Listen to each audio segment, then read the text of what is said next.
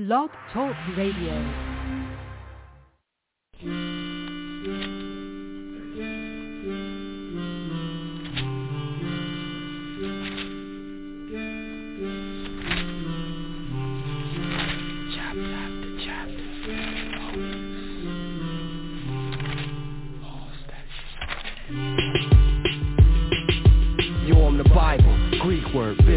Many books taken through the ages, ageless, timeless, prophets, apostles, epistles, the gospel, the righteous, the hostile, the woeful, the wonderful. On the Sabbath days or on Sundays, it's easy to find me. It's most likely up in your churches where I might be. It's millions over this earth who would tell you that they like me, but realistically, half of them take what I say lightly. Yo, they just push me off the table like they don't need me.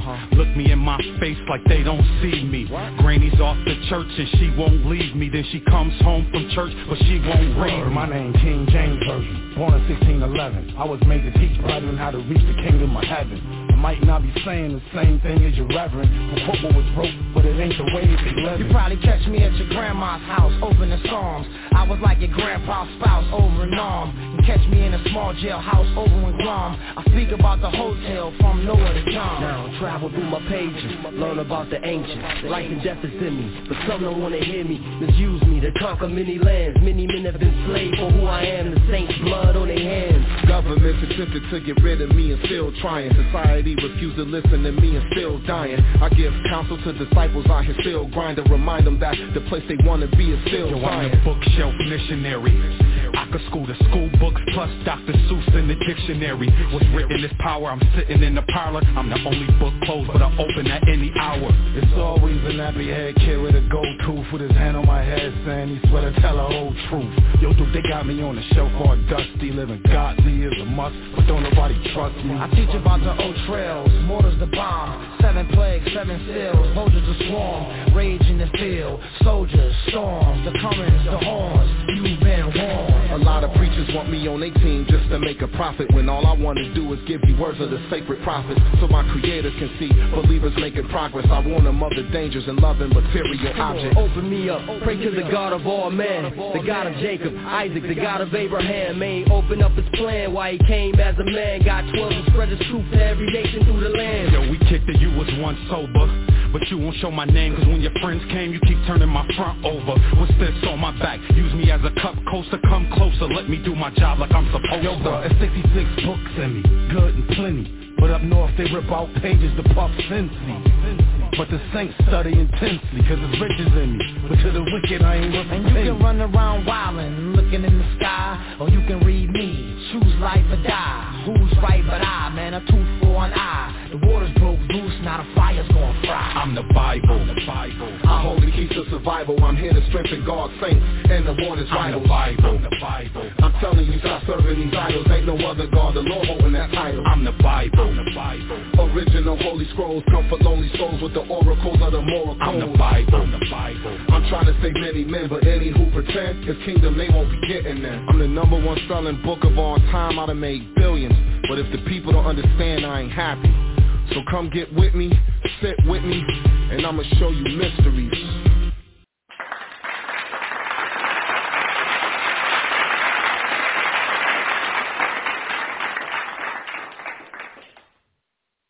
Shalom, shalom, shalom. Layalat Tawab, which means good evening or good night in the ancient Paleo-Hebrew. I am your host, your brother, your friend, as always, Taza Pop. I'm joined this evening by my wife, Hasadai, in the building. Labiyah, my other wife, to join us shortly. And I believe Arkai's coming down also, right? I believe so. Okay.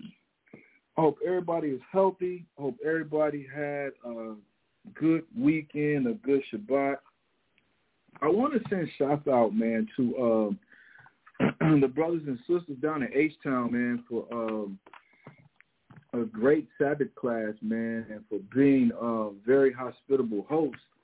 To my cousin this weekend, my cousin Devin was in town in Tejas, visiting Houston this past weekend, man. I drove down Saturday morning to greet him, meet him, and to fellowship with the brothers down there. Shouts out to the brother Partazop, like I said, man, for being so hospitable and for a very educational, informative Sabbath class, as always, man. I like the angles the brother be pulling out in the Sabbath classes. So shouts out to those brothers. Shouts out to our brothers here in San Antonio, Tejas, led by War. And shouts out also to our affiliated school up in VA, man. The brother Kazakia doing big things up there with the brethren. And shouts out to Zaynala in Rochester. Shouts out to the brother Ice, man, out in New Mexico. Albuquerque, New Mexico, to be exact. And all the rest of the brothers that are out there, man, in the ABQ. Our brothers up in Cali, brothers down in Atlanta, and also shouts out to Kawakab down in Guatemala, man. I want to send shouts out to all the brothers, and shouts out to the 12 tribes scattered worldwide, man, across the globe. To the nation of Israel, we are definitely the people of the book. Okay, cool. We're definitely the people of the book. We prove this historically, biblically, because the Bible is, in fact, a history book. It's not a book of religion. I repeat, it is not a book of religion, man. We don't subscribe to any religion.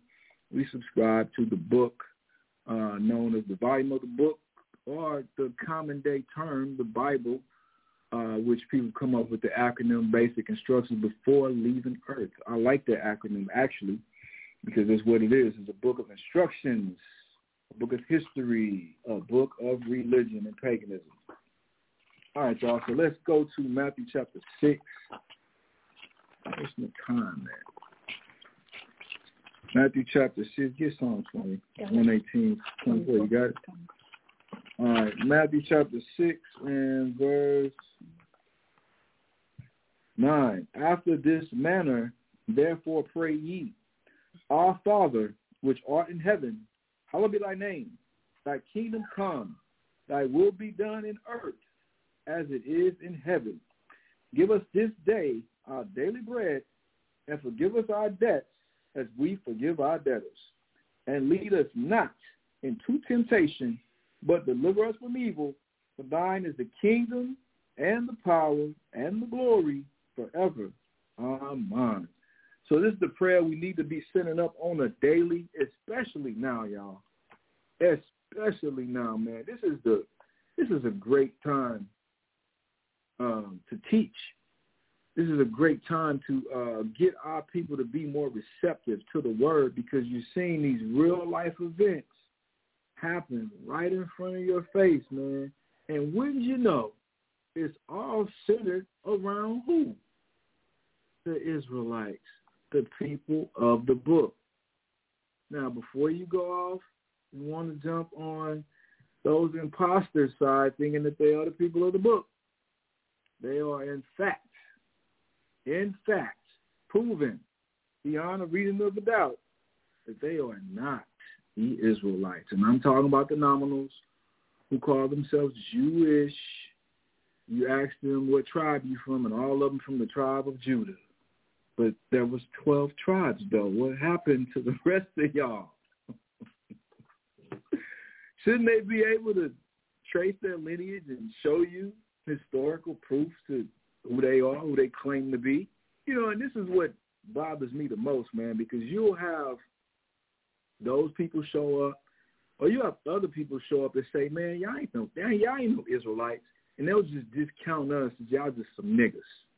Man, niggas, get out of here. Y'all low-life niggas, y'all trying to be more than what y'all really are. Bye, darky. They'll dismiss us. And we'll come with 1,000 books, all saying the same thing, that we're the people of the book, including the Bible. And they'll tell us to just go on and dismiss us. But these people come out, and you know the only thing they have to say to validate their claim that they're the people of the book, the true Israelites, is because they supposedly speak the language. That is the most, you word nerd, big brain. Give me an intellectual word for stupid or dumb. A big one. I need a big, like, spectacular college word. Oh, my God. Come on now, work that brain. Listen, y'all, while she's thinking on this word, let's get Psalms chapter 118, verse 24. Got it. You got one? What you got? Well, it's ignorant, unintelligent. Unintelligent. What else? We need something better than that. Idiotic. Idiotic. Okay, give me some. Give me some where the listener's gonna have to go look it up in a dictionary. Imbecilic. Imbecilic. I like that. It's so imbecilic of them to say that their proof is because they speak the supposed Hebrew, that they are the people of the book.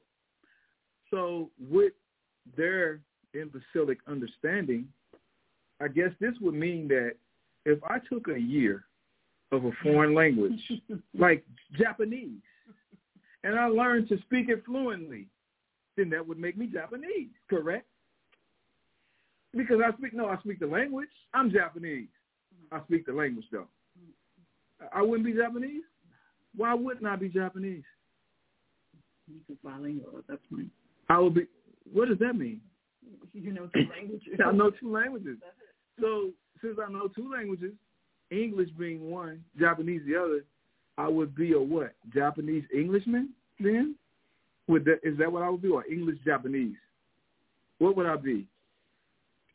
But you wouldn't be Japanese. I wouldn't? Are you sure? Pretty sure. So if I speak a foreign language, let's say I speak Hebrew, does that make me a Hebrew Israelite? No. Because I speak Hebrew? But this is their claim, their justification to say they're the people of the book, and no one ever calls them out on this, man. And it is the most, what's the word again? Imbecilic. Imbecilic thing I have ever heard. And like I said, no one calls them out on this, man. All right, we're going to get back to those people. Let's get Psalm chapter 118 now. And Mashaba the Water Ock for hooking up the broadcast. I know I was throwing you off this morning, brother. My apologies, Ock, but it won't get done this morning, Ock. I'm sorry, Ock. But the water for having my back. Y'all know I usually do it in the morning around 10, man. I couldn't get to it this morning, y'all. But that's why I am coming to you in full spirit, man, this evening. And let me send these out real quick. Let me see. Who else do I send this to? Hold on, y'all. Oh, you already sent it to did I send it here? To Devin. I think he got it. Let me shoot it out to the brother Nahar. All right, you got Psalms? Yes, sir. Psalm 118:24. This is the day which the Lord hath made. We will rejoice and be glad in it. So good or bad, happy or sad, the Most High brought you to it. He'll bring you through it, and you'll come out better on the other side because of it, y'all. Please believe me. All right, y'all. So I want to say this before I dive in. If you're listening to Blog Talk, y'all, and I really greatly appreciate y'all tuning in and listening. I appreciate the feedback. I appreciate all the love and support that you've shown us over the years. But I have to plead with y'all. I have to beg y'all. Don't just be listening. I know a lot of brothers and sisters are listening. We got a community of brothers that drive trucks, and I know that they're getting their listen on because, they're driving, and, it's getting them through their drive. And that's good. That's a great thing. But for us brothers and sisters that ain't at work, us brothers and sisters that are at the crib, sit down, y'all, and take notes. Sit down and take notes and follow along with us as we go through the scriptures, man, because you listening is not going to all fit in that brain of yours, and you're going to be able to retain it to where you understand this. And I say this because I get people that'll come to me and they'll ask me about certain topics that they've heard me do a class over before, but they don't understand the topic or the class because they just listened to the topic of the class. Understand this, y'all. I'm not doing this to be some type of Israelite celebrity or to be put on a pedestal or whatever. I'm doing this, first of all, man, because I love teaching. Secondly, because I love my people. I want y'all to write this information down so y'all can go back and prove what the hell y'all saying. Y'all can go back and prove the Bible. This is why I try to go as slow as possible, and I list all my sources so y'all go back and have the exact same information, man. I'm not trying to be the grand whatever of information and uphold all, because it ain't mine. You know, the scripture says that the Most High gives to all men liberally, which means freely. You know, even Christ said, freely you have received, freely you shall give, man. We all got this truth. We ain't pay nothing. Well, not in monetary terms anyway. We all pay the price. But we basically got it for free, man. So we need to reciprocate that and give it away free to others.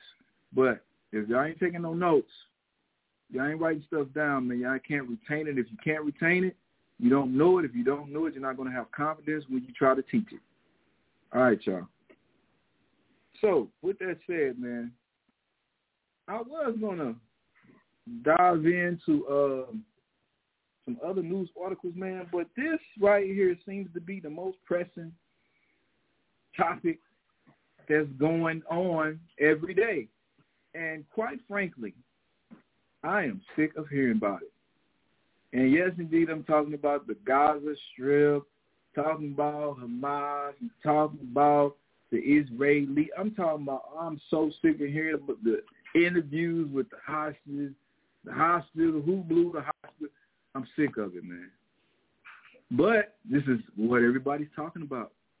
And I went in last week on it extensively, so much so that I couldn't even really get good into my topic. I'm not going to do that again this week because I'm definitely going to get into my topic extensively. But I am going to touch on it. All right, so let's get Ezekiel chapter 36. And I went over this last week, man. I did the whole Jerusalem timeline thing, which I'm going to pull it out here in a few to edify a couple of things that I'm about to say and prove.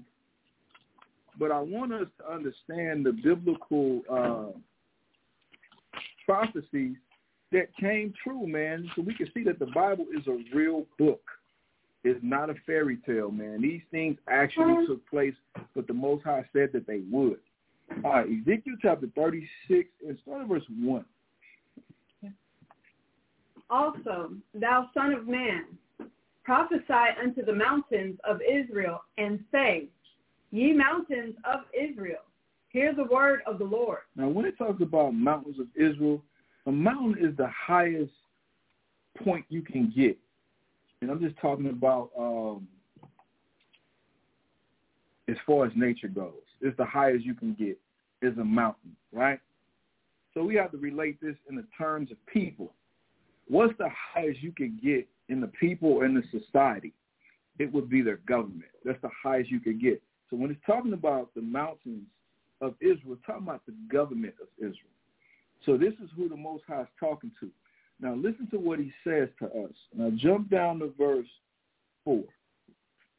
Therefore, ye mountains of Israel. Matter of fact, I'm sorry, just read from verse 2.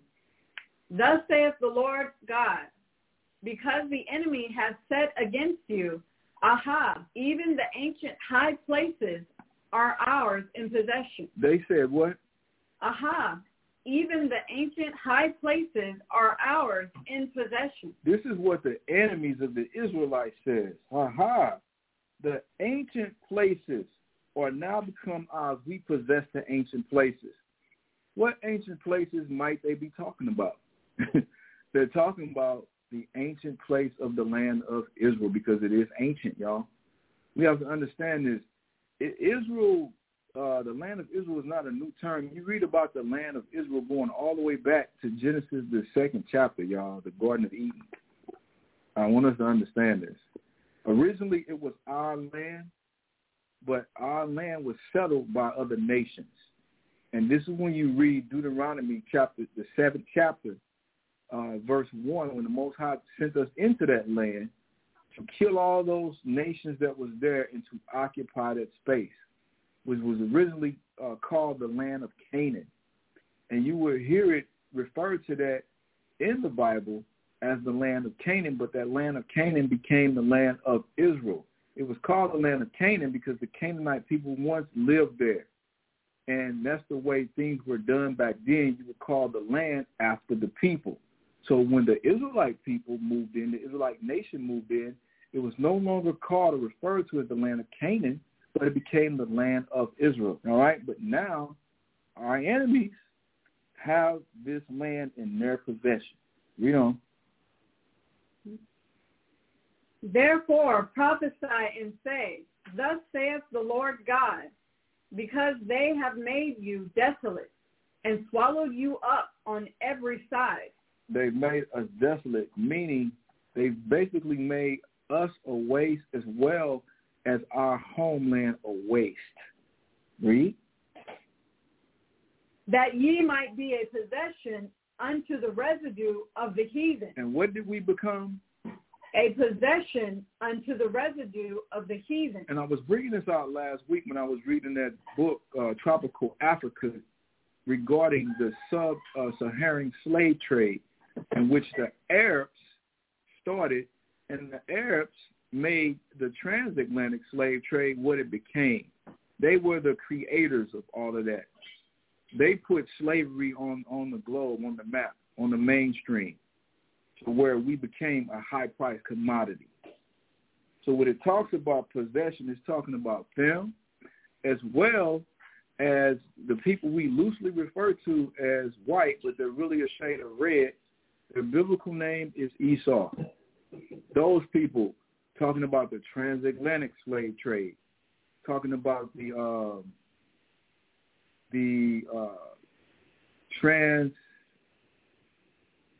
Trans-Pacific slave trade, which falls under the umbrella of something called blackbirding. Y'all can look that up. But this is what it's talking about, those people that possessed us. And they currently possess us because we're still in the hands of our enemies. Read on. And it says heathen. So in case you're unfamiliar with that word, the word heathen means Gentile. It also means nation. All three of those words are synonymous with each other. Those are talking about non-Israelites. That's the way it's being used here. Read. And ye are taken up in the lips of talkers and are an infamy of the people. We're taken up in the lips of talkers. All people want to talk about is who? Us. We're the topic of conversation, every conversation. Listen, y'all, take away us and our spirit from not just America, but just from the world in general. What would you have? Think about it. Every advertisement you see on TV is advertised by what type of music? Hip-hop. It's hip-hop. It's hip-hop or some soul music, some throwback hip-hop music. Turn on a damn NFL game or NBA game. What they going to be playing? Us. Come on, like the scriptures tells us that we're a peculiar or a unique people, man. We truly are. We are the salt of the earth like Christ told us. What does salt bring? Flavor. If we were not here in this world, there would be no flavor. But it says, and are an infamy of the people. Yes, our name is infamous. Infamous. They love us and they hate us. They love, what is it saying? Everybody want to be melanated, but nobody wants the melanated plight. Something like that. Everybody want to be black, but nobody want to be black. Right. They don't want the black experience, but they want all our talents and all the things that we have to offer. But we're infamous because they hate us. Like it tells us in Genesis, the 49th chapter says that, and this is talking about the tribe of Judah, said, Judah, thy hand should be in the neck of your enemy. It's talking about how the tribe of Judah was going to be a pain in the neck to their enemy. And you look at us, every walk, talk about America, every walk of American life, you can find who there? A brother. This is why when we move in their neighborhoods, they do what? They move out. They get mad. They get upset. You find brothers on Wall Street. You find brothers in government, high government offices. You find brothers in the military. Every walk of their life, everything that they're doing and got going on, their whole society, you can find who's there. Us. I don't care where you are. You're going to find at least one brother there. And what that brother going to be? Going to be a pain because they hate seeing us. They hate us as a people. We're a nuisance to them. Back in the 60s, they used to say that America had a Negro problem. A Negro problem. Read on. Therefore, this part I want to get to, y'all. Listen up. Therefore, ye mountains of Israel. Once again, talking about the government. Read. Hear the word of the Lord God. Thus saith the Lord God to the mountains and to the hills, to the rivers and to the valleys, to the desolate wastes and to the cities that are forsaken, which became a prey and derision. It became a what? A prey and derision. Our cities, our homeland became a prey and derision. Read. To the residue of the heathen that are round about. It became a prey. So these other nations have preyed on us. And I know I said Tropical Africa, another book y'all should check out. And I brought this out countless times. It's called Open Veins of Latin America. It's from a so-called Hispanic perspective about the atrocities that our Spanish-speaking and Native American brothers went through from their perspective. Now listen to this, verse 5, read. Therefore. I'm sorry, wait a minute. Read verse 4 again. Verse 4. Mm-hmm. Therefore, ye mountains of Israel, hear the word of the Lord God. Mm-hmm. Thus saith the Lord God to the mountains, mm-hmm. and to the hills, to the rivers, and to the valleys, mm-hmm. to the desolate wastes, and to the cities that are forsaken, which became a prey and derision to the residue of the heathen the residue of who? Of the heathen. Of the heathen, the other nations. That what? That are round about. Now read this, and I want you to tell them where you're reading from. Read that top part. Mm-hmm. Now listen to this, y'all. From Wikipedia.org, timeline of Jerusalem. And I brought this out last week. And if you get an opportunity, man, go back and read this timeline of Jerusalem. It gives the whole history of our land, of the land of Israel. Read. This is a timeline of major events in the history of Jerusalem, a city that had been fought over 16 times in its history. During its long history, Jerusalem has been destroyed twice, besieged 23 times, attacked 52 times, and captured and recaptured 44 times. Now, this is all the plight that Jerusalem has been through in a nutshell, but then this timeline goes on to show us the Syrian captivity in which Shalmaneser and Tiglath-Pileser, that whole dynasty, took out. And then it goes on to show the Babylonian captivity in which the Babylonians came and seized the southern kingdom of Israel and occupied the southern kingdom and kicked a lot of us out, kept us in captivity. Then it goes into the Persian Mede captivity under Cyrus, who actually ended up sending Israelites back to rebuild the first temple, Solomon's temple, under the brother Ezra's and Nehemiah's time. Then it goes into the Greek captivity under Alexander. Then it goes into the Roman captivity under the Romans. So just to name a few, but this is all the captivities that are listed here in this Jerusalem timeline. Now let's go back to Ezekiel chapter 36, and I want you to read verse 4 again, and we're going to read right into verse 5. Therefore, ye mountains of Israel, hear the word of the Lord God to the mountains, and to the hills, to the rivers, and to the valleys, to the desolate wastes, and to the cities that are forsaken, which became a prey and derision to the residue of the heathen that are round about. Read.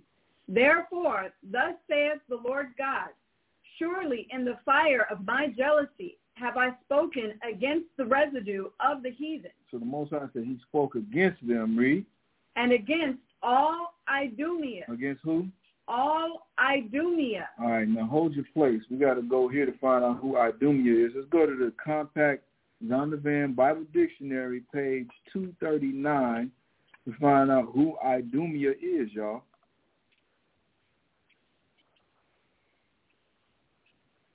Idumea, pertaining to Edom. Pertaining to who? Edom. Edom. Now, you can read about Edom in Genesis, the 25th chapter. That was him being born with his twin brother Jacob, whose later name was changed to Israel. You can also read about Edom and his genealogy in Genesis, the 36th chapter. All right, read on. Greek and Roman name for Edom. So this is talking about the Edomites. They're a nation. Is that it? Another scripture or something? No, that's it. All right, let's go back to the scripture now. Verse 5. Therefore, thus saith the Lord God, surely in the fire of my jealousy have I spoken against the residue of the heathen, and against all Idumea, which have appointed my land into their possession, with the joy of all their hearts. So it says they have appointed the Most High's land into their possession. Now, when did this happen? It happened several times. It actually happened under the Greeks, it happened under the Romans, and then it happened another time. So let's go to the Jerusalem timeline. I want you to scroll down and go to British Mandate. Now, I read this last week too, y'all, but just to recap, like I say, man, this is what everybody's talking about right now.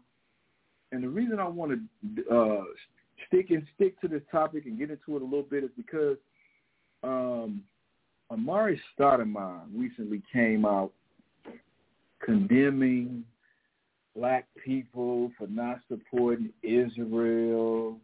Then he made another video apologizing for condemning black people for not supporting Israel, talking about he stood with all human beings, all this other mess. You had Floyd sending his private plane over there to supply the Israelis with supplies and stuff.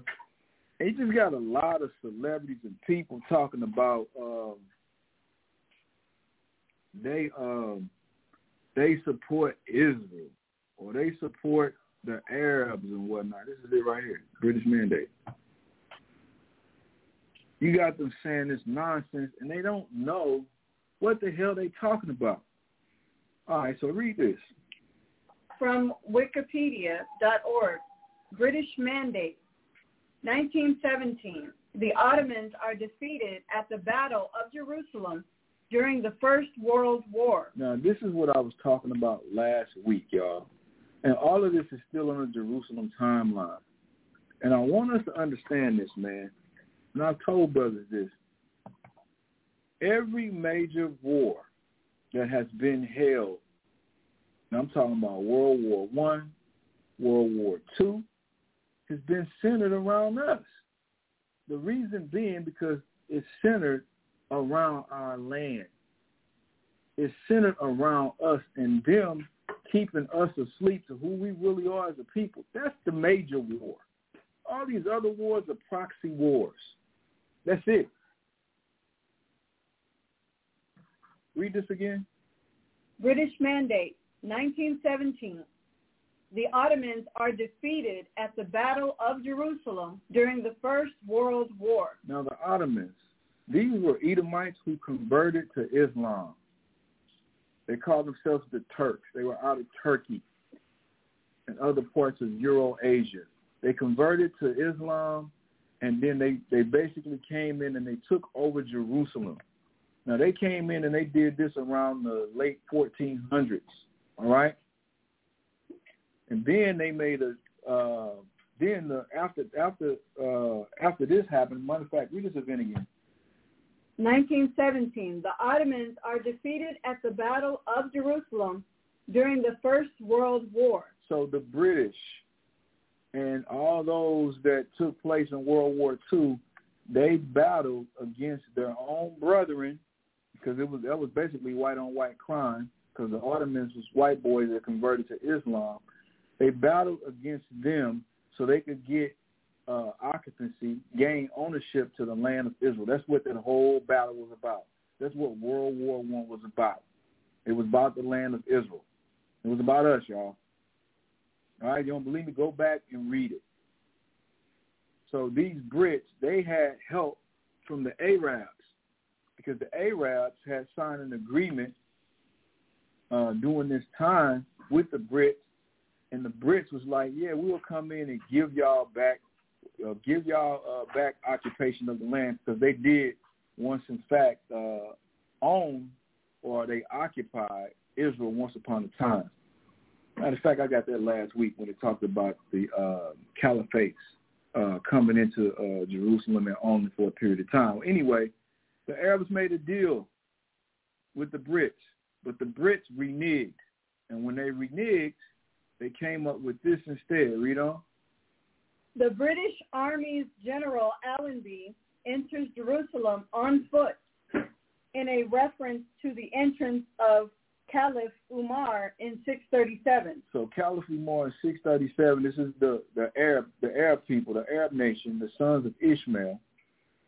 They occupied Jerusalem back then. Well, you had these Arabs now coming back. Now, some of them, I will say this, some of them was Esau, some of them was actual Arabs. And I say this because the lineage of Esau was mixed in with the Arabs. Like, that's where the Ottomans basically came from, the converts. They mixed in with the Arabs. All right, I want us to understand this. And this is why, and then a lot of that mixing was going on during the time of the Ptolemies. All right, the Ptolemaic dynasty and Cleopatra. I went over all of this. A lot of that mixing went on then. This is why the Egyptians are so tight with the Arabs. The modern-day Egyptians are so tight with the Arabs because that whole region was occupied by the Ptolemies, and the Ptolemies were Edomites. They was white boys. It was white people. All right, but anyway, back to my point. So the Arabs made an agreement with the Brits. The Brits reneged on their agreement, and this happened. Read on. The Balfour Declaration had been issued just a month before. The Balfour Declaration was issued in the year 1917. This was before the First World War even ended. But this was an agreement that was going to set up a new home for the Jewish people. All right? Now, I want you to go to, let's get, who was Esau, who was Edom? Page 25, this white book right here. And some of this I read last week, but I'm going to read it again.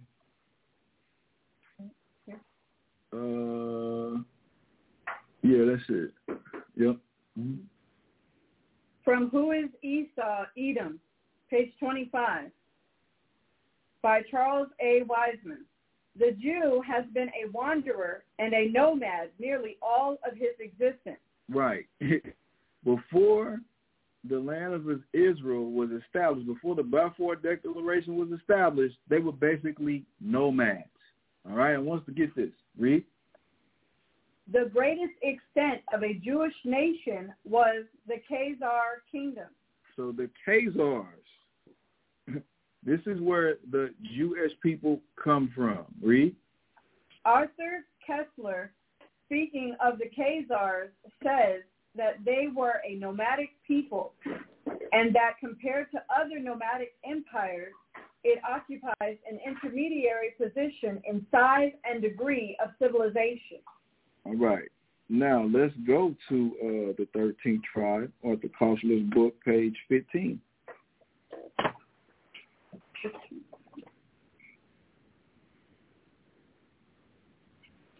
Mm-hmm. Okay. From the 13th tribe by Arthur Kessler. Page 15. Our investigations cannot go into problems pertaining to the history of ideas, but we must call the reader's attention to the matter of the Khazar kingdom's state religion. It was the Jewish faith which became the official religion of the ruling strata of society. Y'all see this? This is where those Jewish people, the Khazars, this is where they got their supposed nationality from. They got it from a religion that they termed Judaism. You know? Needless to say, the acceptance of the Jewish faith as the state religion of an ethnically non-Jewish people. Of a what? Ethnically non-Jewish people. They're not the Jews. A non-ethnically, their ethnicity is not that of the Jew, is not that of the Israelite. Read.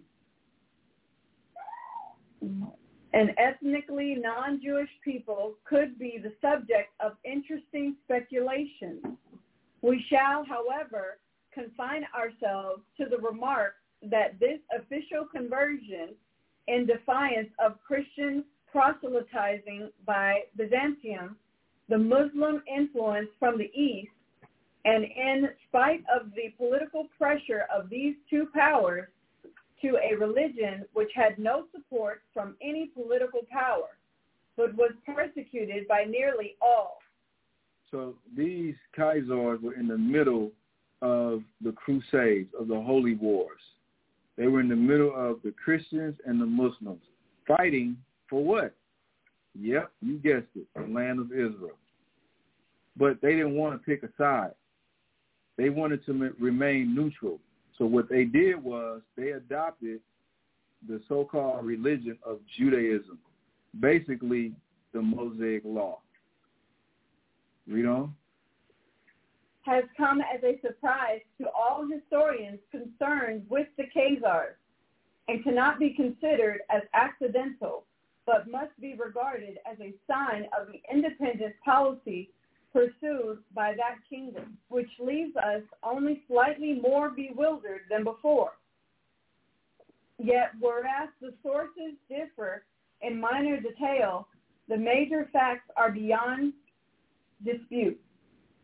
What is in dispute is the fate of the Jewish Khazars after the destruction of their empire in the 12th or 13th century. On this problem, the sources are scant. So they said, the sources are scant. What happened to them after their empire fell? He says not a lot of information about them after the Khazar Empire fell. Read. But various late medieval Khazar settlements are mentioned in the Crimea, in the Ukraine, in Hungary, Poland, and Lithuania. Because that's where they went. And where did all the Jews that went to the land of Israel in 1948 come from? All the places that were just mentioned, as well as the United States, because that's what the Balfour Declaration did.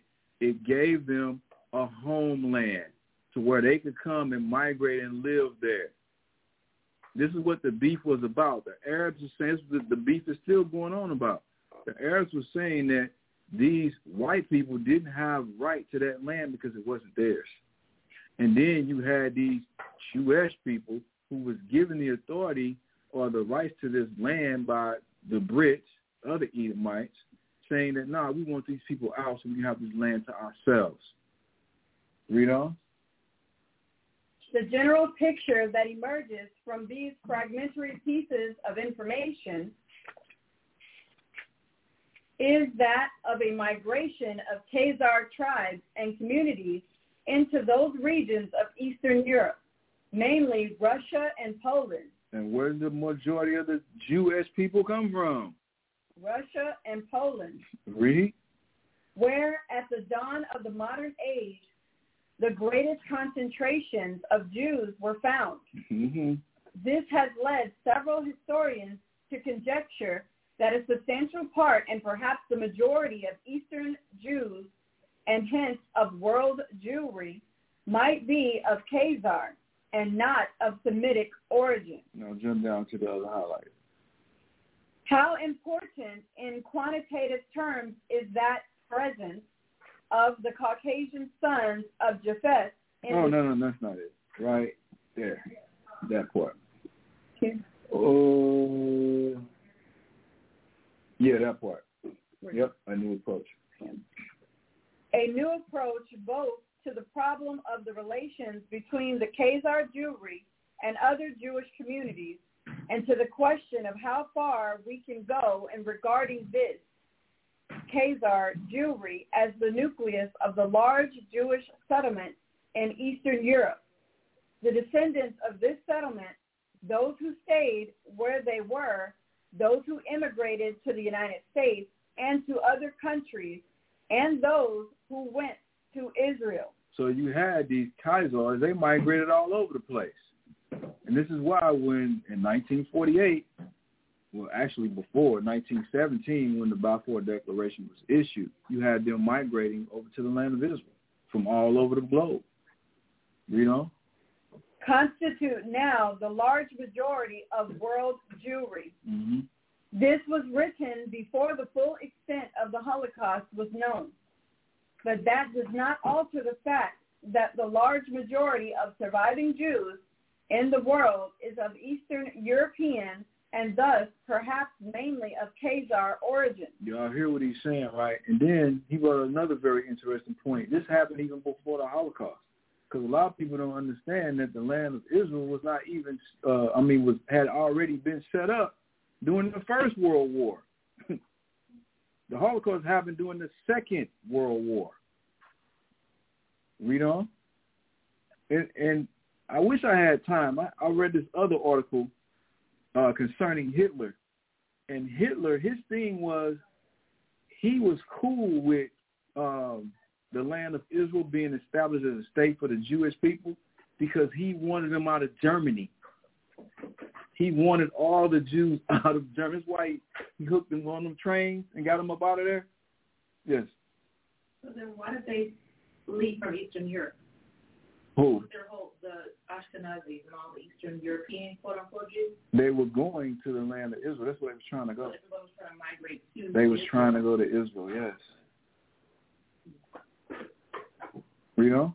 If so, this would mean that their ancestors came not from the Jordan, but from the Volga, not from Canaan, but from the Caucasus. From the where? The Caucasus. Where did these people come from? The Caucasus. This is where we get the word Caucasian from. They know where they come from, y'all. This is why they call themselves that. They know their history. We're the only people walking around don't know where the hell we come from. But they do. Read. Once believed to be the cradle of the Aryan race, and that genetically they are more closely related to the Hun, Attila the Hun, read. Igor, and Magyar tribes than to the seed of Abraham, Isaac, and Jacob. All right. What page you on? 17? Go to 19. This is the last page you want to read from that. You want to jump in the Bible. Did you just... Let me see. Yeah, start here. Well, wait a minute. Yeah. Yeah, read fast, though. Page 18. At the peak of their power, they controlled or exacted tribute from some 30 different nations and tribes inhabiting the vast territories between the Caucasus, the Aral Sea, and the Ural Mountains. So this is talking about the Khazars and their empire. Their empire was very powerful and vast. Read. The town of Kiev and the Ukrainian steppes. The people under Khazar suzerainty included the Bulgars, Burtas, Guz, Magyars, also known as the Hungarians, the Gothic and Greek colonies of the Crimea, and the Slavonic tribes in the northwestern woodlands. Beyond these extended dominions, Khazar armies also raided Georgia and Armenia and penetrated into the Arab Caliphate as far as Mosul. In the words, this is when they was fighting with the Arabs, and I brought this out last week how they were living in Pathra, and the etymology of the word Pathra means rock, and that's what Pathra is. It's a big cave which they had carved houses into, and they were actually living in that cave. It was a huge tourist attraction. The real. In the words of the Soviet archaeologist M.I. Artemonov. Where you at? Here. No, not that part. That part at the bottom. Yeah. So let's get a description of these people. Read. But who were these remarkable people? Remarkable as much by their power and achievement as by their conversion to a religion of outcasts? They converted. Y'all see this, right? Read. The descriptions that have come down to us originate in hostile sources and cannot be taken at face value. As to the Khazars, an Arab chronicler writes, they are to the north of the inhabited earth towards the seventh clime, having over their heads the constellation of the plow. So this is what this Arabs, he describes them as. Read. Their land is cold and wet. Their land is what? Cold and wet. This is why they love the cold. They love the cold weather. Read. Accordingly, their complexions are white. Their complexion is what? White. So these Khazars, who would eventually become, call themselves Jewish people, what complexion are they? White. These are white people. Not how the Bible describes the Jews in the Bible. The Jews in the Bible, according to Jeremiah 14:2, are blackened to the ground, meaning different shades of brown. I brought this out last week. Christ from the tribe of Judah. You read in the book of Revelation, chapter 1, verse 13 to verse 15, his color. It says that his skin was like brass as if it burned in the furnace. Dark-complected man. But these people, the Khazars, a.k.a. the Jewish people, white folks. Read. Their eyes blue. Their hair flowing and predominantly reddish. Their bodies large and their nature is cold. Their nature is what? Cold. What's the nature of these people? Cold. They drop bombs on innocent people because they're what? Cold. They enslaved and kidnapped and sold human beings for 300-400 years because they're what? Cold. Because they're cold. The industrial prison complex is full of black and brown people because they're cold. These people are cold. That's their nature. All right, let's get Luke chapter 21. What does it say? Their general aspect is wild. Thank you. The general aspect of these people is what? Wild. They're wild. Beastly. All right, let's get Luke 21.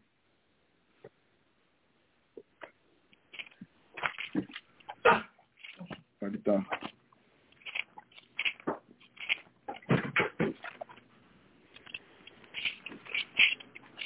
Luke 21 and start at verse 20. Luke 21:20.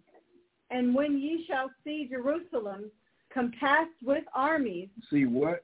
Jerusalem compassed with armies. And mind you, we have seen Jerusalem compassed with armies many a times, because this is during the time of Christ, during the time of the Romans. But remember, we had already seen Jerusalem compassed with armies under Tiglath-Pileser, under Nebuchadnezzar, under not even really under Cyrus the Great, because he didn't even fight. He just walked into Jerusalem and took it over. But we have seen Jerusalem compassed with armies. Matter of fact, not even Alexander the Great, because he just walked in too. And the Romans, they had been occupying Jerusalem since 63 BC under Pompey, when Pompey came into the city. But this is Christ during the time of the Romans saying, when we see Jerusalem compassed with armies, read. Then know that the desolation thereof is nigh. Mm-hmm. Then let them which are in Judea flee to the mountains, mm-hmm. and let them which are in the midst of it depart out, mm-hmm. and let not them that are in the country enter thereinto. Read. For these be the days of vengeance. We're going to get to the days of vengeance, what they are, read. That all things which are written may be fulfilled. Mm-hmm. But woe unto them that are with child.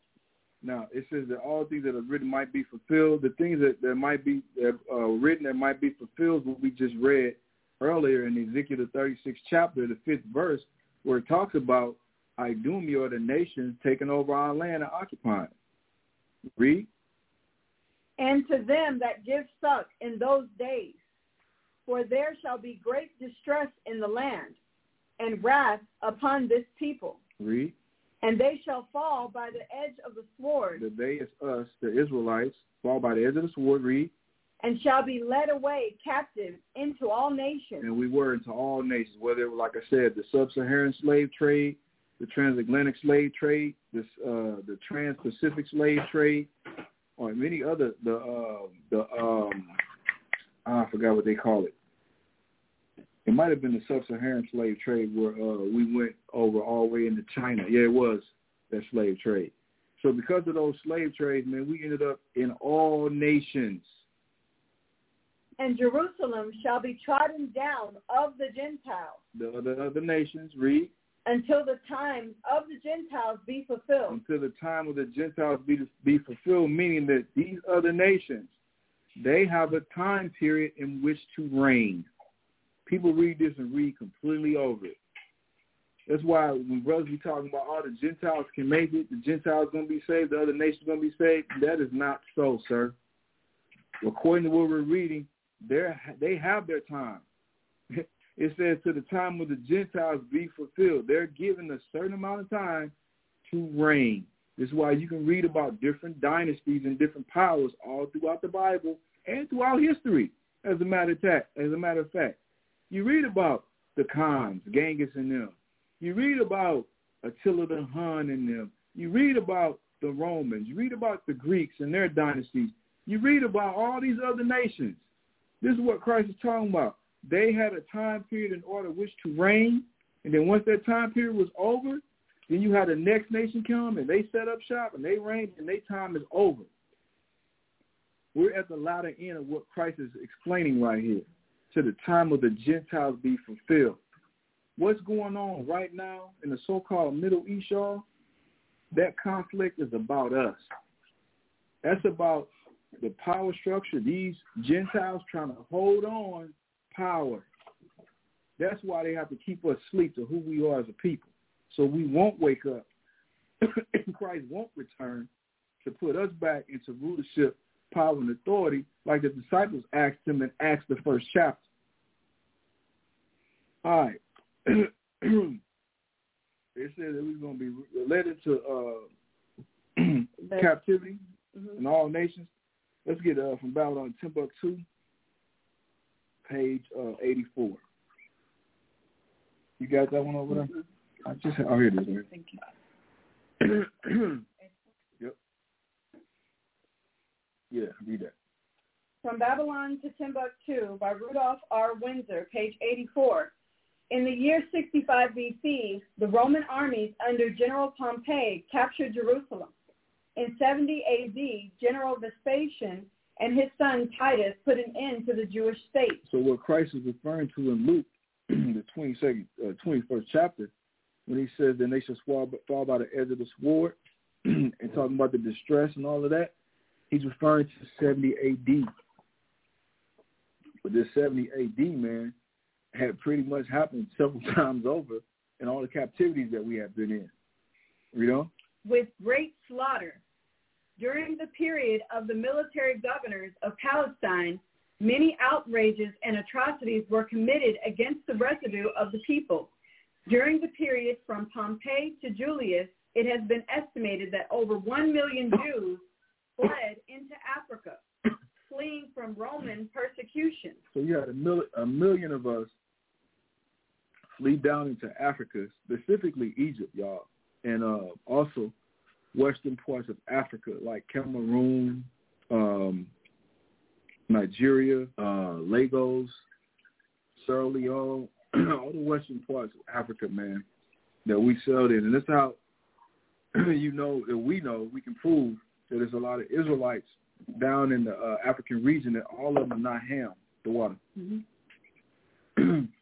Read on.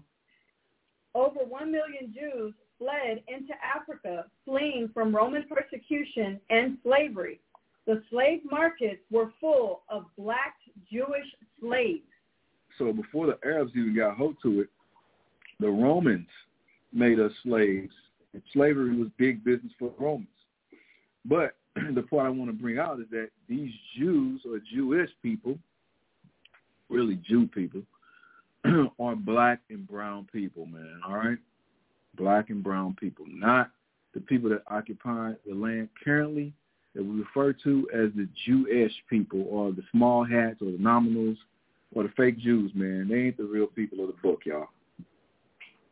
So, all right, y'all. That's all I got on that.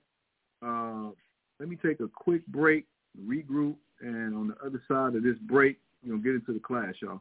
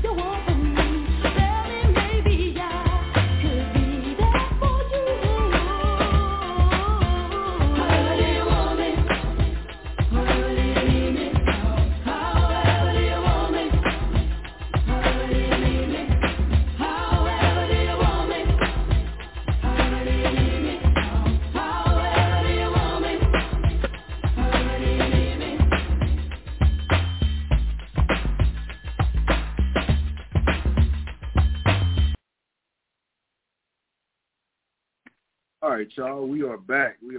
So, diving into the class, Never Wax Pale, the Apostles Teach the Dispersed, Part 2, man.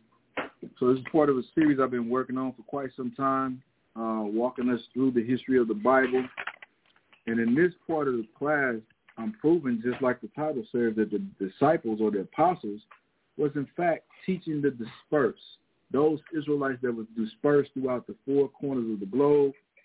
That's mentioned countless times all throughout the Bible. So we're going to continue to prove that. So let's go to Acts chapter 10. And we're going to start at verse 9. because this chapter is a supposed controversial chapter that a lot of people like to go to say that the disciples or the apostles taught all nations. You know, this is a misconception. But let's go ahead and get into it. You got it? Read loud. Chapter 10, verse 9. Mm-hmm. On the morrow, as they went on their journey and drew nigh unto the city, Peter went up upon the housetop to pray about the 6th hour. So this is the Apostle Peter. He went up to pray. Read. And he became very hungry and would have eaten. But while they made ready, he fell into a trance and saw heaven open and a certain vessel descending unto him, as it had been a great sheet knit at the four corners and let down to the earth. Now, the Most High is a genius, man. He'll use parables and he'll use things that we can relate to get us to understand what he's trying to get us to understand. In this case, Peter's hungry, so okay, let me use food to give him the understanding of what I'm trying to give him. Read on. Wherein were all manner of four-footed beasts of the earth, and wild beasts, and creeping things, and fowls of the air. And there came a voice to him, Rise, Peter, kill, and eat. But Peter said, Not so, Lord, for I have never eaten anything that is common or unclean. So Peter said, Nope, I ain't never eaten anything that's common or unclean. All right, y'all, so let's get Caesar in Christ, page 575, please. A lot of people will read this and they'll use this to justify eating swine and other foods that go completely against Leviticus, the 23rd chapter, which is the dietary law, to justify their breaking of the God's laws. But as we're going to find out, this was not even talking about food. But I have to get this part right here. Page 575. It should be highlighted. You got it? Read that. Caesar in Christ, page 575. The Apostles. Peter, AD 30-95. Christianity arose out of Jewish apocalyptic esoteric. Let me see that. I think it's the bottom part I want you to read. Let me see.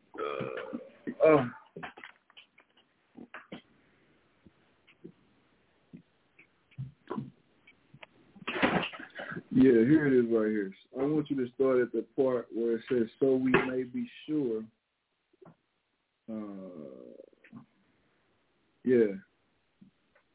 That in the last hour, the belief, that's it. So the second paragraph, and start the part where it says, so we may be sure.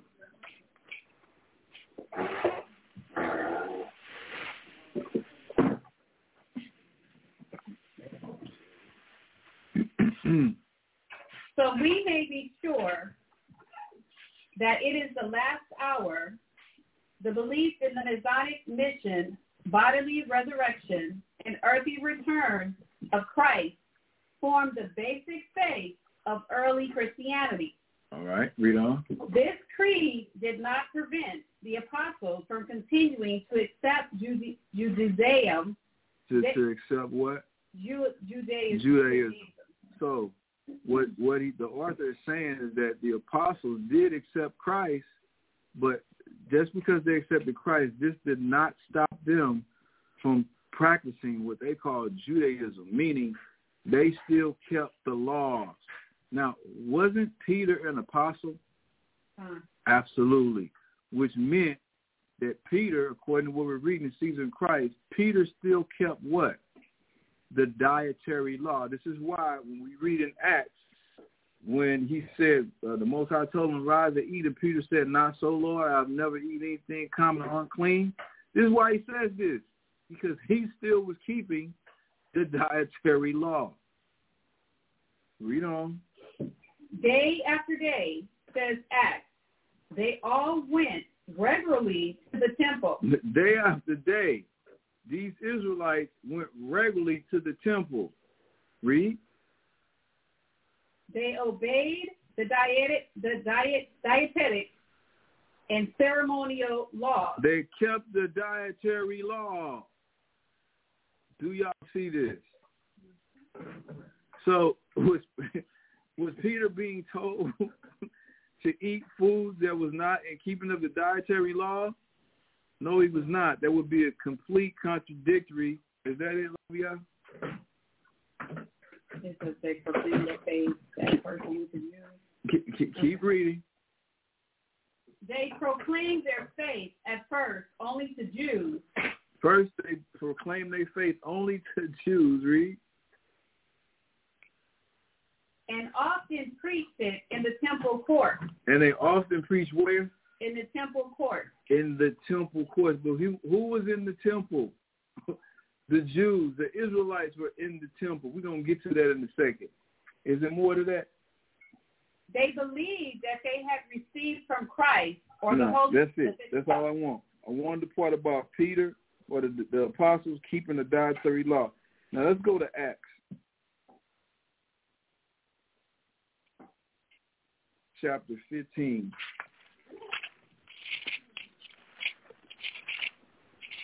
And we're going to start at verse 5.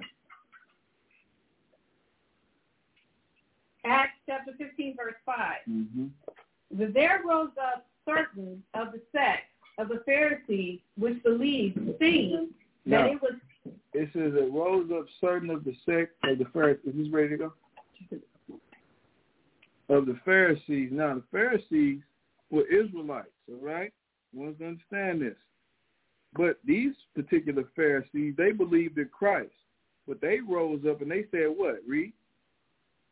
The Pharisees which believed, seeing that it was needful to circumcise them and to command them to keep the law of Moses. I'm sorry. Let's find out who these them is. Jump up to verse 3.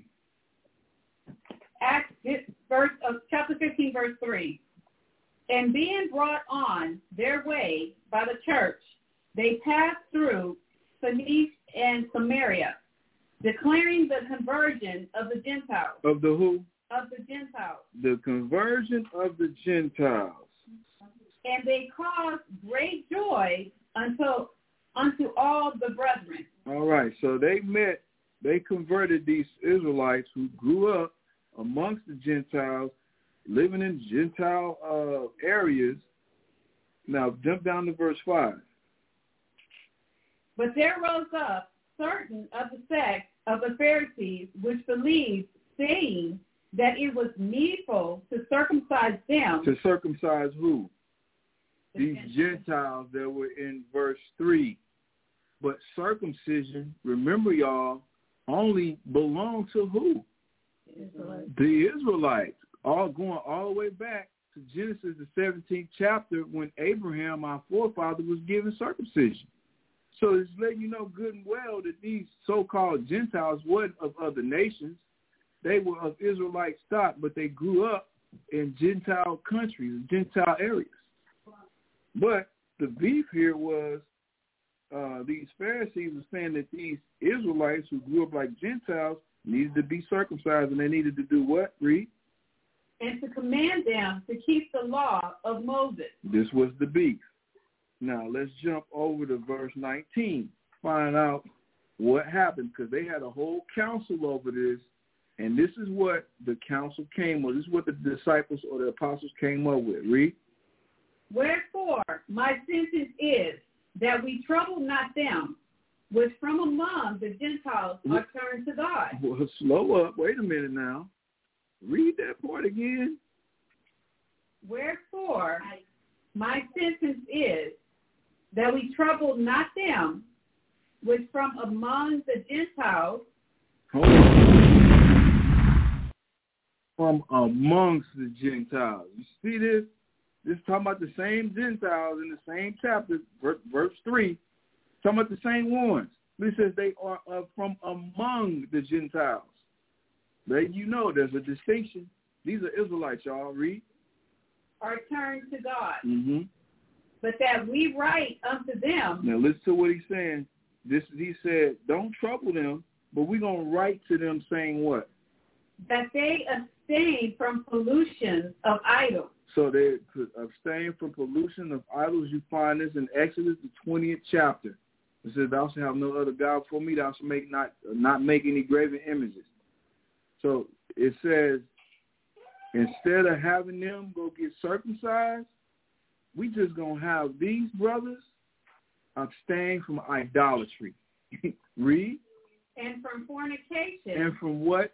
From fornication. Found in Leviticus, the 18th chapter, the 19th chapter, the 20th chapter, talking about affairs, relations that you can have between man and woman.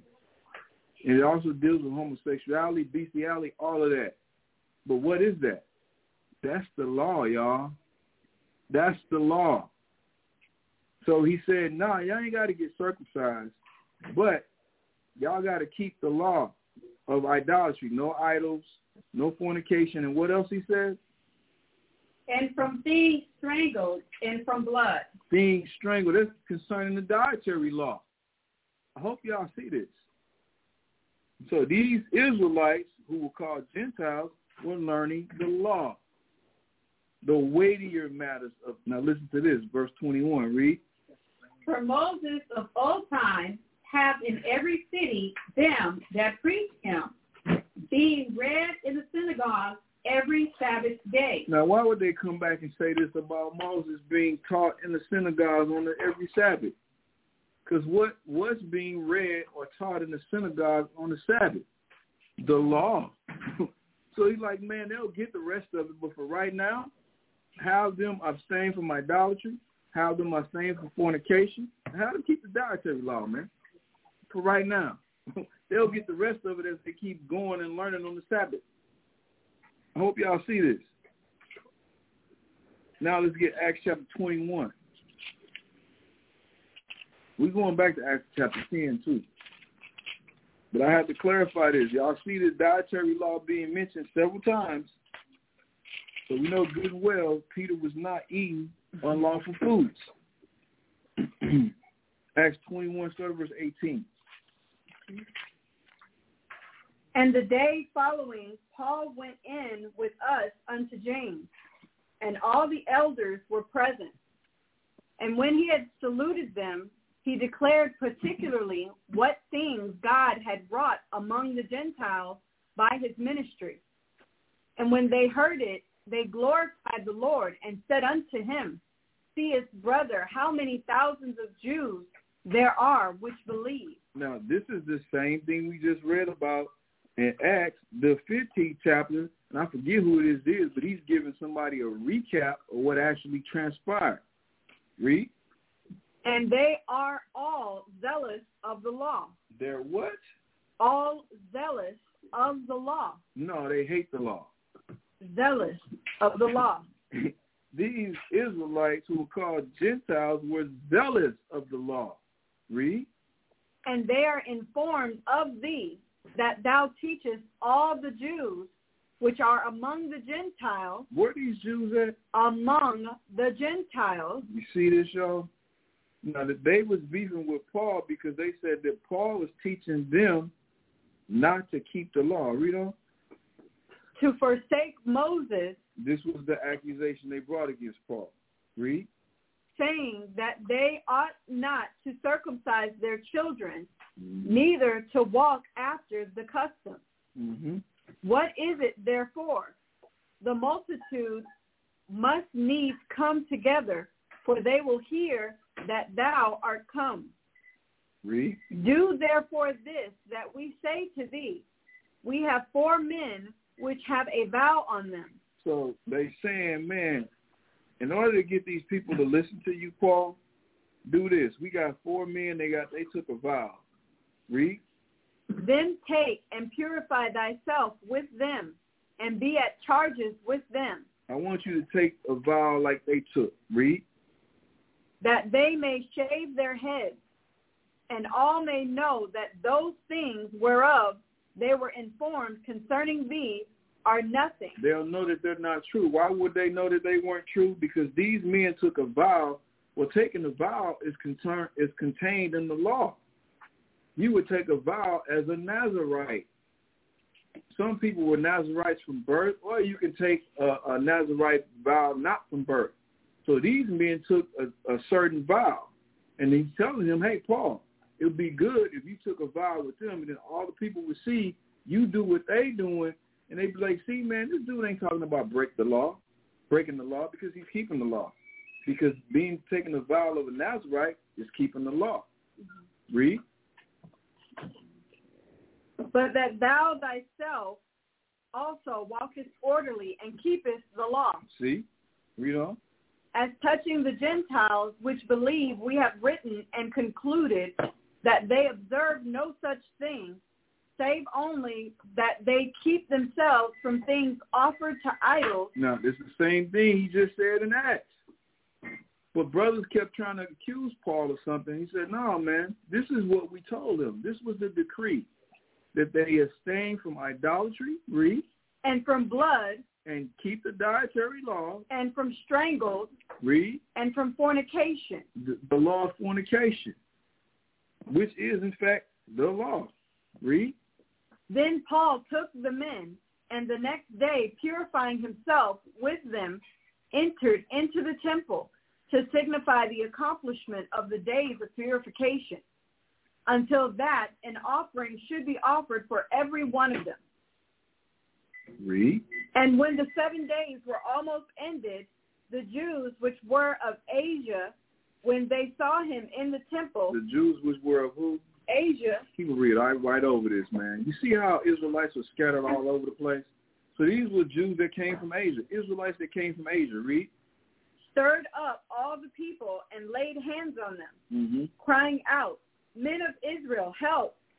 This is the man that teaches all men everywhere against the people and the law and this place, and further brought Greeks also into the temple and have polluted this holy place. Now, these Greeks actually were Israelites. We're going to get into that too, Reed. For they had seen before with him in the city Trophimus, an Ephesian, whom they supposed that Paul had brought into the temple. All right, now let's jump back to Acts chapter 10, and we're going to read verse 15 again. Acts chapter 10 and read verse 15.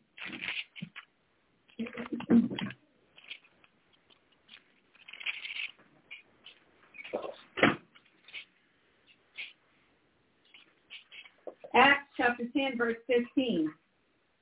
And the voice spake unto him again the second time, What God hath cleansed, that call not thou common. So, the analogy being used here is food, but he was not talking about food at all. Now jump over to verse 25. Verse 25. And as Peter was coming in, Cornelius met him and fell down at his feet and worshipped him. Mm-hmm. But Peter took him up, saying, Stand up, I myself also am a man. Uh-huh.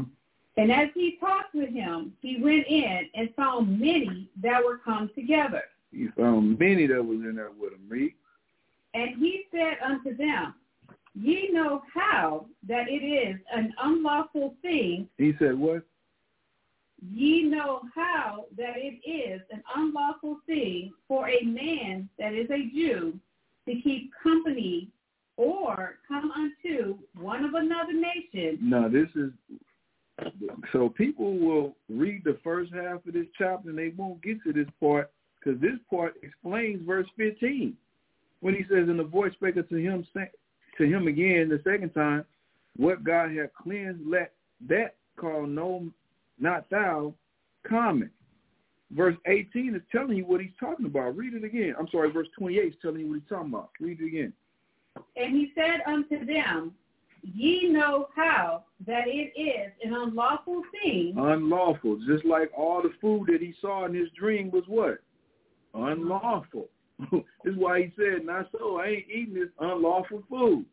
But he was talking about actual men, these men being called Gentiles because they grew up, like the scripture says, alienated from the commonwealth of Israel. Read. For a man that is a Jew to keep company or come unto one of another nation. Mm-hmm. But God hath shewed me that I should not call any man common or unclean. Going all the way back to verse 15. Hope y'all see that. Let's go to Acts chapter 10 and verse 1. Because some people, they might read that far and they'll still argue that, see, this was another nation. Unfortunately, you have people that try to persist with the argument. So, Acts chapter 10, verse 1, and then we're going to jump to this article. Acts chapter 10, verse 1. There was a certain man in Caesarea called Cornelius, a centurion of the band called the Italian band. So he was in Caesarea, and they call him a centurion, meaning he was an officer of 100 people from the Italian band. And people read this and say, see, he was an Italian. All right. The old Cornelius story. Now, I know some brothers, they will go along with the program, and they'll say Cornelius was a nation. Not so. I'm not one of those brothers that buy into that because it's not the truth. This is the truth of the matter right here. Read this. From muse.jhu.edu.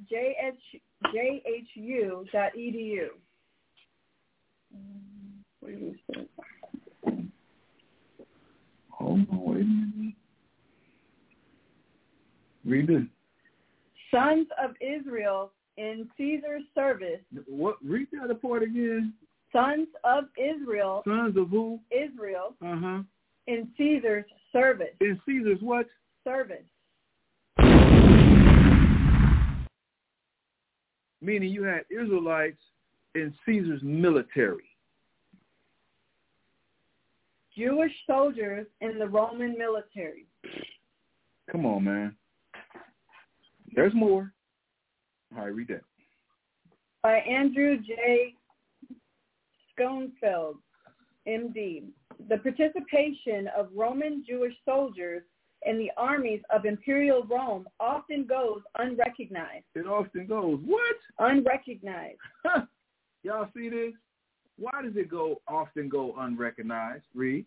This is mainly a result of a lack of recognition on the part of scholars who wish us to use the rabbinic sources as the benchmark for Jewish practice in the imperial age. What he's saying is you got these religious scholars that only want to use biblical references to dispel the proof that you actually had Israelites in the Roman army.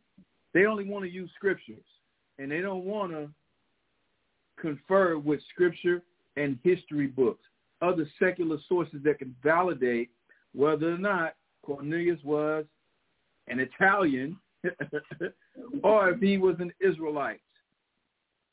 It is also difficult to identify Jewish soldiers, many of whom had Greek and Latin names. They had what?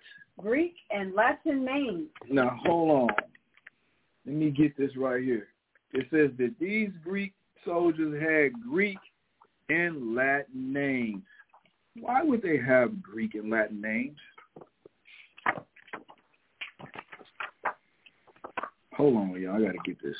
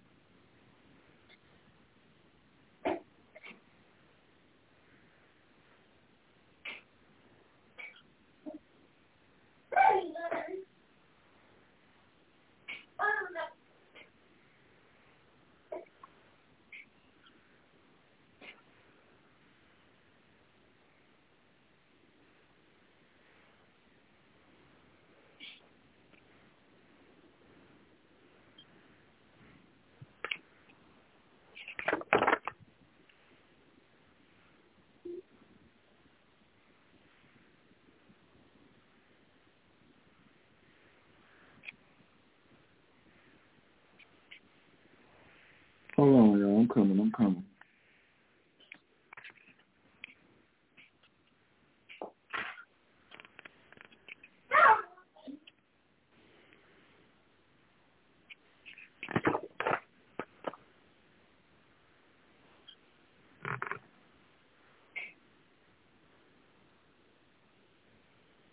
Here we go. Read this. Tell them where you read from. On the John Hyrcanus. From the Holman Bible Atlas, a complete guide to the expansive geography of biblical history. Now remember, it says that a lot of Israelites took on Greek and Latin names. Mm-hmm. So this is part of the reason why. Read. Okay. Page 187, John Hyrcanus. Antiochus the seventh's death in 129 BC left John Hyrcanus in a position to extend his rule further. In that year, John attacked Medeba east of the Dead Sea and added the surrounding territory. A year later, he led a campaign into Samaria, eventually destroying the Samaritan temple on Mount Gerizim. John conquered Idumea in 125 BC. So John Hyrcanus is the one that force converted the Edomites to become Jews in the first place. Read on. The Idumeans to submit to Jewish religion or leave. Uh-huh. A second campaign northward against the cities of Samaria and Scythopolis brought more of Samaria and the Esdraelon Valley under Jewish control. Mm-hmm. The 30-year rule of John Hyrcanus, 135 to 105 or 4 BC, lifted the political and economic fortunes of the Jews, mm-hmm. but it revealed some curious features. The Hasmonean dynasty took on the characteristics of a Hellenistic monarchy. They took on what? The characteristics of a Hellenistic monarchy. Now, the Hellenists, that's talking about anything that's dealing with Greek people. Mm-hmm. So what the Hasmonean dynasty that John Hyrcanus was under, what they started doing, they started rolling like the other nations, the Greeks. And they took on Greek names. It's going to tell you, read. John employed foreign mercenaries in his army.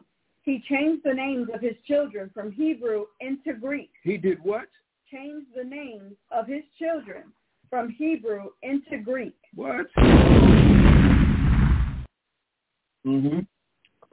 Although he avoided the title king, his court gradually assumed the trappings of Greek culture. Religion became a tool of conquest with John and his successors as conquered people were forcibly converted to Judaism. All right. Now let's go back to the other book or the other article we read about how you had Israelites who took on Greek and Latin names. And we finding out this happened during the time of the Maccabees. It is also difficult to identify Jewish soldiers, many of whom had Greek and Latin names, mm-hmm. unless they are specifically identified as Jews or are found in a Jewish context, such as dedicatory inscriptions from a synagogue. Nonetheless, by using a variety of sources from the period, it is possible to appreciate the depth and breadth of Jewish service in the Roman legions from the time of Caesar down to the early 5th century. Mm-hmm. There were Jews. So it says from the time of Caesar Augustus, to the 5th century, way after the death of Christ. Read. There were Jews, soldiers, influential generals like Tiberius Julius Alexander. Like who? Tiberius Julius Alexander.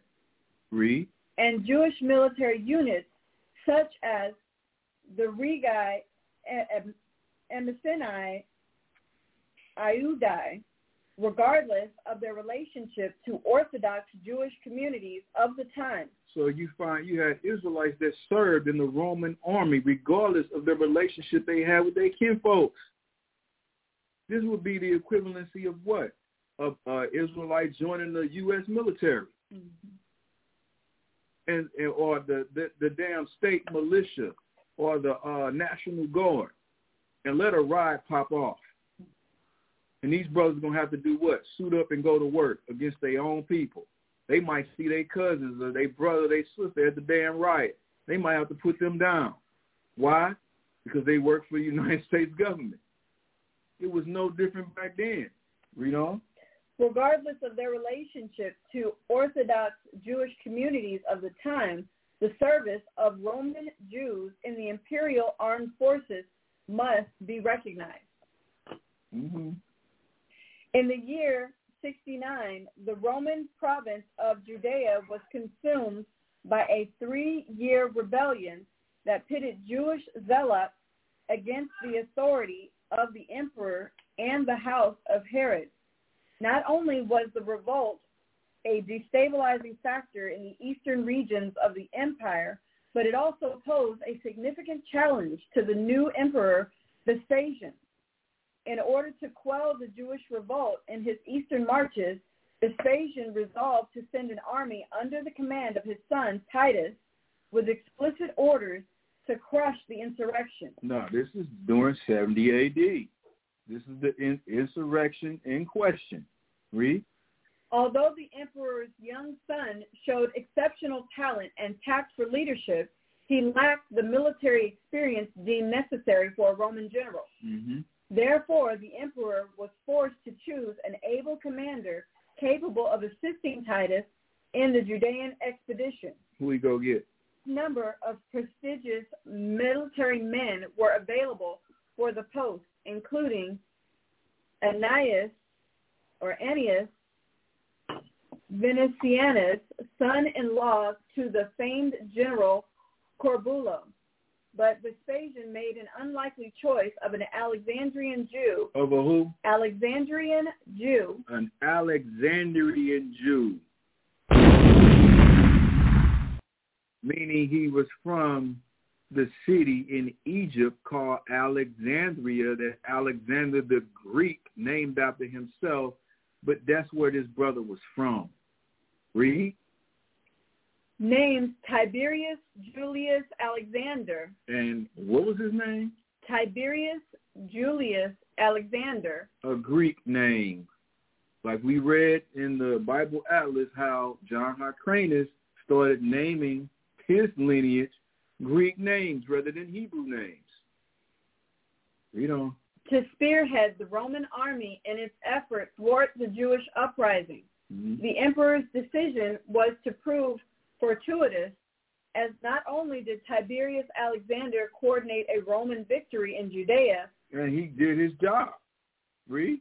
But he also became Titus's trusted advisor. He became advisor to Titus, General Vespasian's son.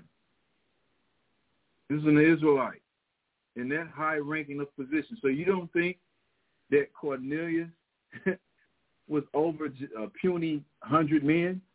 You don't think so? The Israelite Cornelius? Read on. And may have eventually reached the rank of Praetorian prefect. Despite the outstanding military career of this Alexandrian Jew, his name and his legacy are largely unknown. Or largely what? Unknown. Unknown. Do you think that's a coinkydink? No, they do this for a reason, y'all. So we'll get caught up and say, oh, see, the Gentiles. See, Paul taught Cornelius this Gentile. The Gentiles can make it. See, we have to understand the full history of the Bible, y'all, before you try to just jump to conclusions and take words for face value. Please do the research. Read on. Largely unknown outside a small circle of specialists. Specialists. In order to get this information, you have to be a specialist, not just a regular old scholar. You have to be a specialist. You know, the scripture says, he that seeks shall find. Mm-hmm. If you really look for it, brothers and sisters, you'll find it. How do you think I came about this information? Diligently searching, and I found it. Read. Likewise, the participation of Jews in the Roman military is a topic that is underemphasized or frankly ignored by historians. Historians ignore it. Now hold this. Keep your place. We're going to go to another source to validate. There you go. From Wikipedia.org, Tiberius Julius Alexander was an equestrian governor and general in the Roman Empire. He was a damn general in the Roman legion. Do y'all see this? This brother would be the equivalency of Colin Powell. Read. Born into a wealthy Jewish family of Alexandria, but abandoning or neglecting the Jewish religion. He did what? Abandoning or neglecting the Jewish religion. He neglected the fact that he was an Israelite. He sold completely out. He dove head first into heathenism. No different than you see brothers today be doing. What we refer to them as Oreos. If it's a 9.5 brother, they call them what? A coconut. There's nothing new under the sun, y'all. Read on. He rose to become the second procurator of Judea, circa 46 to 48, under Claudius, while prefect of Egypt, 66 to 69, he employed his legions against the Alexandrian Jews in a brutal response to ethnic violence and was instrumental in the Emperor Vespasian's rise to power. In 70, he participated in the siege of Jerusalem as Titus's second in command. He became the most powerful Jew of his age and is ranked as one of the most prominent Jews in military history. That you don't read about in the Bible. Go back to the other article. Remember what it was?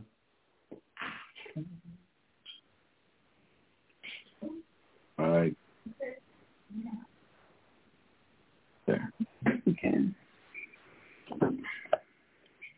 Likewise, the participation of Jews in the Roman military is a topic that is underemphasized or frankly ignored by historians. Most often, scholars quote the exemptions from military service granted to Jews at Ephesus and Delos, or elaborate on the difficulties that Sabbath observance and dietary laws pose to Jewish men interested in serving under the imperial flag. No different than now. You got brothers in the military that's always talking about what? How they got to go work on the Sabbath. You had one brother, I won't mention his name, but he ended up getting an exemption and ended up getting out of the military. Matter of fact, they was trying to deploy the brother somewhere he didn't want to go. And they was trying to give him the jab. And he ended up getting papers filed, getting a religious exemption, and he basically got discharged, man. There's nothing new under the sun, y'all. All right, let's go back to Caesar and Christ. Give me page 575. Bobby, I think you got that. It's a whole lot more there, y'all, but I ain't going to read all of it for time constraints. 575 towards the end, that bottom paragraph where it talks about us being in the temple, the dietary laws, and then it talks about the temple. So we may be sure that it is the last hour. The belief in the Messianic mission, bodily resurrection, and earthly return of Christ formed the basic faith of early Christianity. This creed did not prevent the apostles from continuing to accept Judaism day after day, says Acts. So they kept the law. Read. They all went regularly to the temple. They went where? Regularly to the temple. They went regularly to the temple. Remember in Acts it said that was one of the things that the council agreed upon, that these Gentiles or these Israelites that were among the Gentiles were going to go and hear the law in the temple every Sabbath. The law of Moses is said. So let's get 1 Peter chapter 1, and we're going to start at verse 1.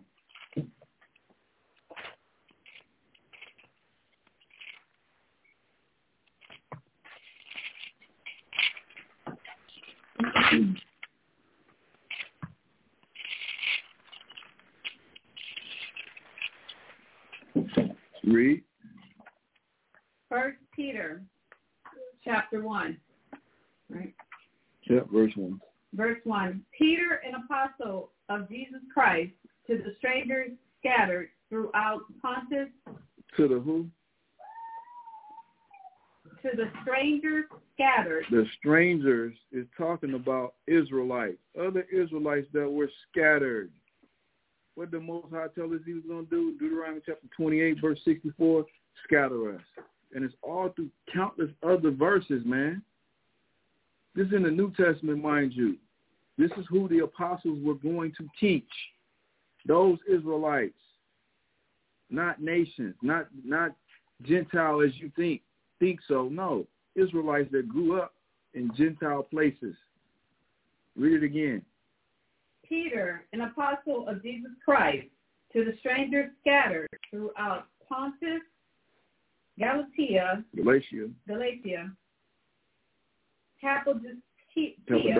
Cappadocia, Asia, and Bithynia,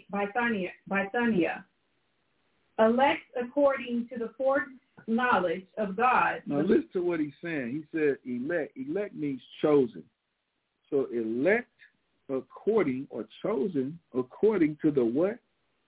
To the foreknowledge of God. What does foreknowledge mean? It means to have prior knowledge of. The Most High had prior knowledge of these Israelites and the fact that they were scattered. But they were still his people. He knew them. Read. Of God the Father through sanctification of the Spirit unto obedience and sprinkling of the blood of Jesus Christ. Grace unto you, and peace be multiplied. And peace be multiplied.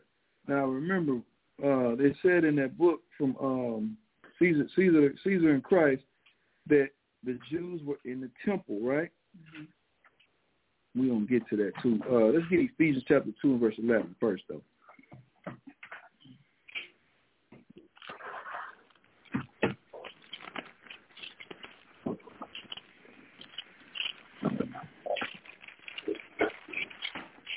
Everybody got it? Yes.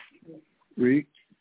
Wherefore remember that ye, being in time past Gentiles in the flesh, who are called uncircumcision. It says you were called Gentiles in the flesh. Why were they called Gentiles in the flesh? Because they were not circumcised. You can go back to 1 Maccabees chapter 1, verses 11 through 15 and find out that we uncircumcised ourselves during that time. And by the time you get up to what we're reading about right now, it was a whole bunch of us that was uncircumcised. But that would give another Israelite reason to call you a what?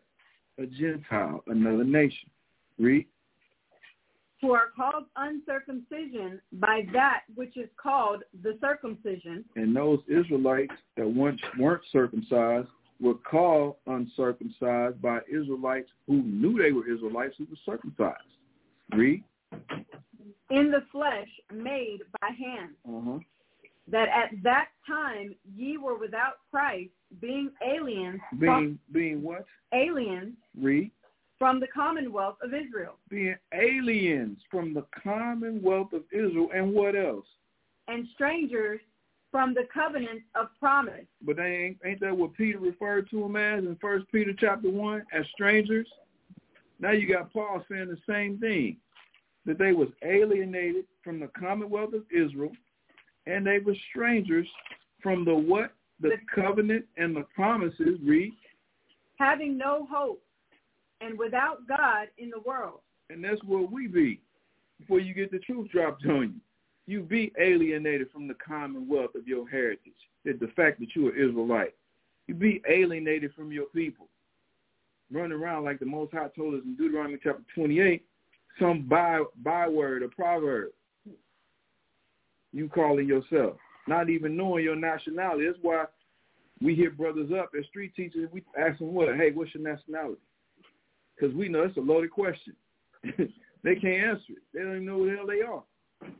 We the only people got to dive in the history books and record books to find out who the hell we are. Everybody else just go ask their grandmama, their granddaddy. Well, all right, what verse is that? All right, let's go to St. John chapter 18, verse 20.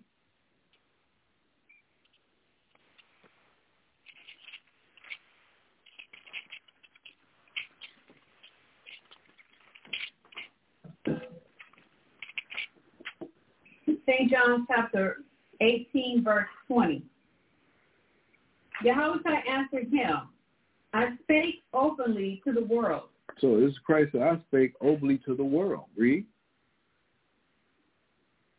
I ever taught in the synagogue and in the temple, where the Jews always resort, and in secret have I said nothing. But I thought he said he spoke openly to the world. But then he said he spoke in the synagogue. So what world was he talking about? The world of the Israelites, the world of the Jews. And where was he talking to them at? In their temple, known as the synagogue. Now let's go to Acts chapter 2, verse 46. People like to try to say that Christ's mission somehow conflicted the mission of the apostles. Well, no, in fact, it was the same mission. Because they like to quote Paul's letters like Paul supersedes Christ. Because once upon a time, Christ told them what? Don't go to the Gentiles, right? But then Christ would come back and make Paul the apostle to the Gentiles. Where we at? Acts 2 and verse 46. And they, continuing daily with one accord. They talking about the Israelites, the apostles, read. In the temple.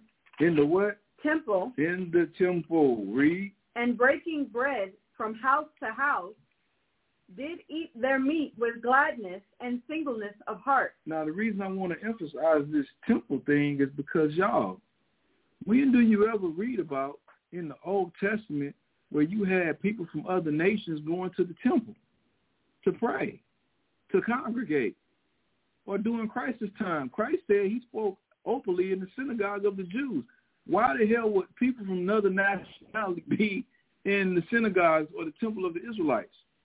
When we already know, Paul said it, things that the Gentiles worship, they sacrifice to devils. Mm-hmm. And I did a class talking about how the Gentiles or the nations were heavily into idolatry. They believed in polytheism, not monotheism. They were pagans. All right, give me Acts 3 and 1. Now Peter and John went up together into the temple at the hour of prayer, being the 9th hour. Another scripture, how the brothers was going to the temple. Who was in the temple? Who was in the synagogue? The Israelites. Acts chapter 5, verse 42.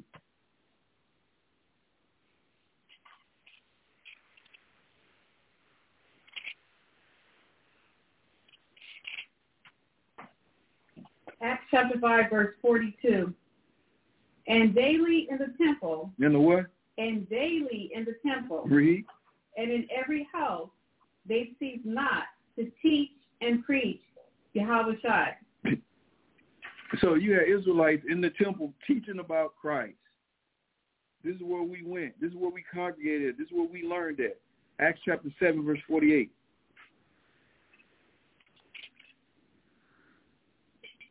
Howbeit, the Most High dwelleth not in temples made with hands, as saith the prophet. Now, this is Stephen talking before he got stoned, but where did Stephen get this from? Give me Isaiah 66 and 1. He said, as it is written. Where is it written at? And when he made this statement, what book was written? What we commonly refer to as the Old Testament or Torah. Y'all got it? Mm-hmm. Read. 66 and 1, Isaiah. Isaiah chapter 66, verse 1. Thus saith the Lord, the heaven is my throne, and the earth is my footstool. Where is the house that ye build unto me? This is, read. And where is the place of my rest? This is what Stephen was quoting, the prophet, in the temple. Now let's get Acts chapter 17, verse 1. Now, why would Stephen be quoting this to non-Israelite people? They wouldn't know what the hell he was talking about. Now, when they had passed through Amphipolis and Apollonia, they came to Thessalonica, where there was a synagogue of the Jews. Of the who? Of the Jews. Read. And Paul, as his manner was. As his manner was, meaning he did this all the time. Read. Went in unto them. He went into the synagogue. Read, the temple. Read on. And 3 Sabbath days reasoned with them out of the scriptures. It says 3 Sabbath days, right? 3 weeks. That's 3 weeks. Almost a whole month. He reasoned with who? The Jews. The Jews, the Israelites that was there out of what? Those cities. It says Sabbath days reasoned with them out of the scriptures. What scriptures? The Old Testament. The other nations didn't know nothing about the Old Testament. It was our book. It was our history. Read on. Opening and alleging that Christ must needs have suffered and risen from the dead, and that is this Jesus whom I preach unto you is Christ. And some of them believed and consorted with and of the devout Greeks. Of the who? Devout Greeks. Of the devout Greeks. And people read the sea, the nations read. A great multitude, and of the chief women, not a few. Not a few. No, I got to get this. Let's get Donovan, page 207. Is it over there? Mm-hmm. Page 207. Let's get this word Greek. I'm going to go over a little bit, y'all. This is the last thing I'm going to cover. Then I'm going to cover this for this evening. Get that. I know. And there's a reason that because the book she's reading from is a dictionary. She's looking for the word Greek, as I was when I first got it, right? But the word Greek is not in there. And it should be in that place. Because you look around this guy, what's next? The Greek language, right? Mm-hmm. But the word Greek ain't in there. Instead, it has this. What does it have? Greece. Read. Grecian. Grecia is Greece, the home of the Hellenes. The home of the Hellenes. Now, hold that and go to page 223. Because it says Grecia is the home of the Hellenes. What's a Hellen? Read. Hellenists. Jews who made Greek their tongue. What's a Hellenist? Jews who made Greek their tongue. These are Israelites who spoke the Greek language, y'all. Now go back. You want the rest of it? Oh, yeah, go ahead and read the rest of it. And with it, often adopted Greek ideas. Thank you. And practices. They adopted Greek ideas and they practices of the Greek people. They acted just like them, even though they wasn't them. Shows a form of origin. Yes. Assimilation. Now go back to page 207 to Greek. Grecia is Greece, the home of the Hellenes. Greeks and Grecians, however, are to be distinguished. They're to be what? Distinguished. They're not the same. Read. Greeks are generally those of Hellenic race and probably, But the word may be used to indicate non-Jews. Now, this is where they threw some trickery in there, y'all. And that's the thing about Esau, man. He'll give you some truth, but then he got to slide his own agenda in there.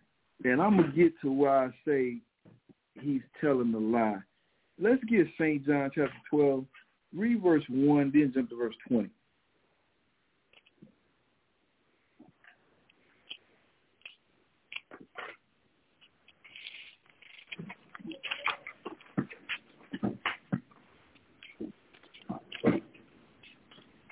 St. John chapter 12 and verse 1.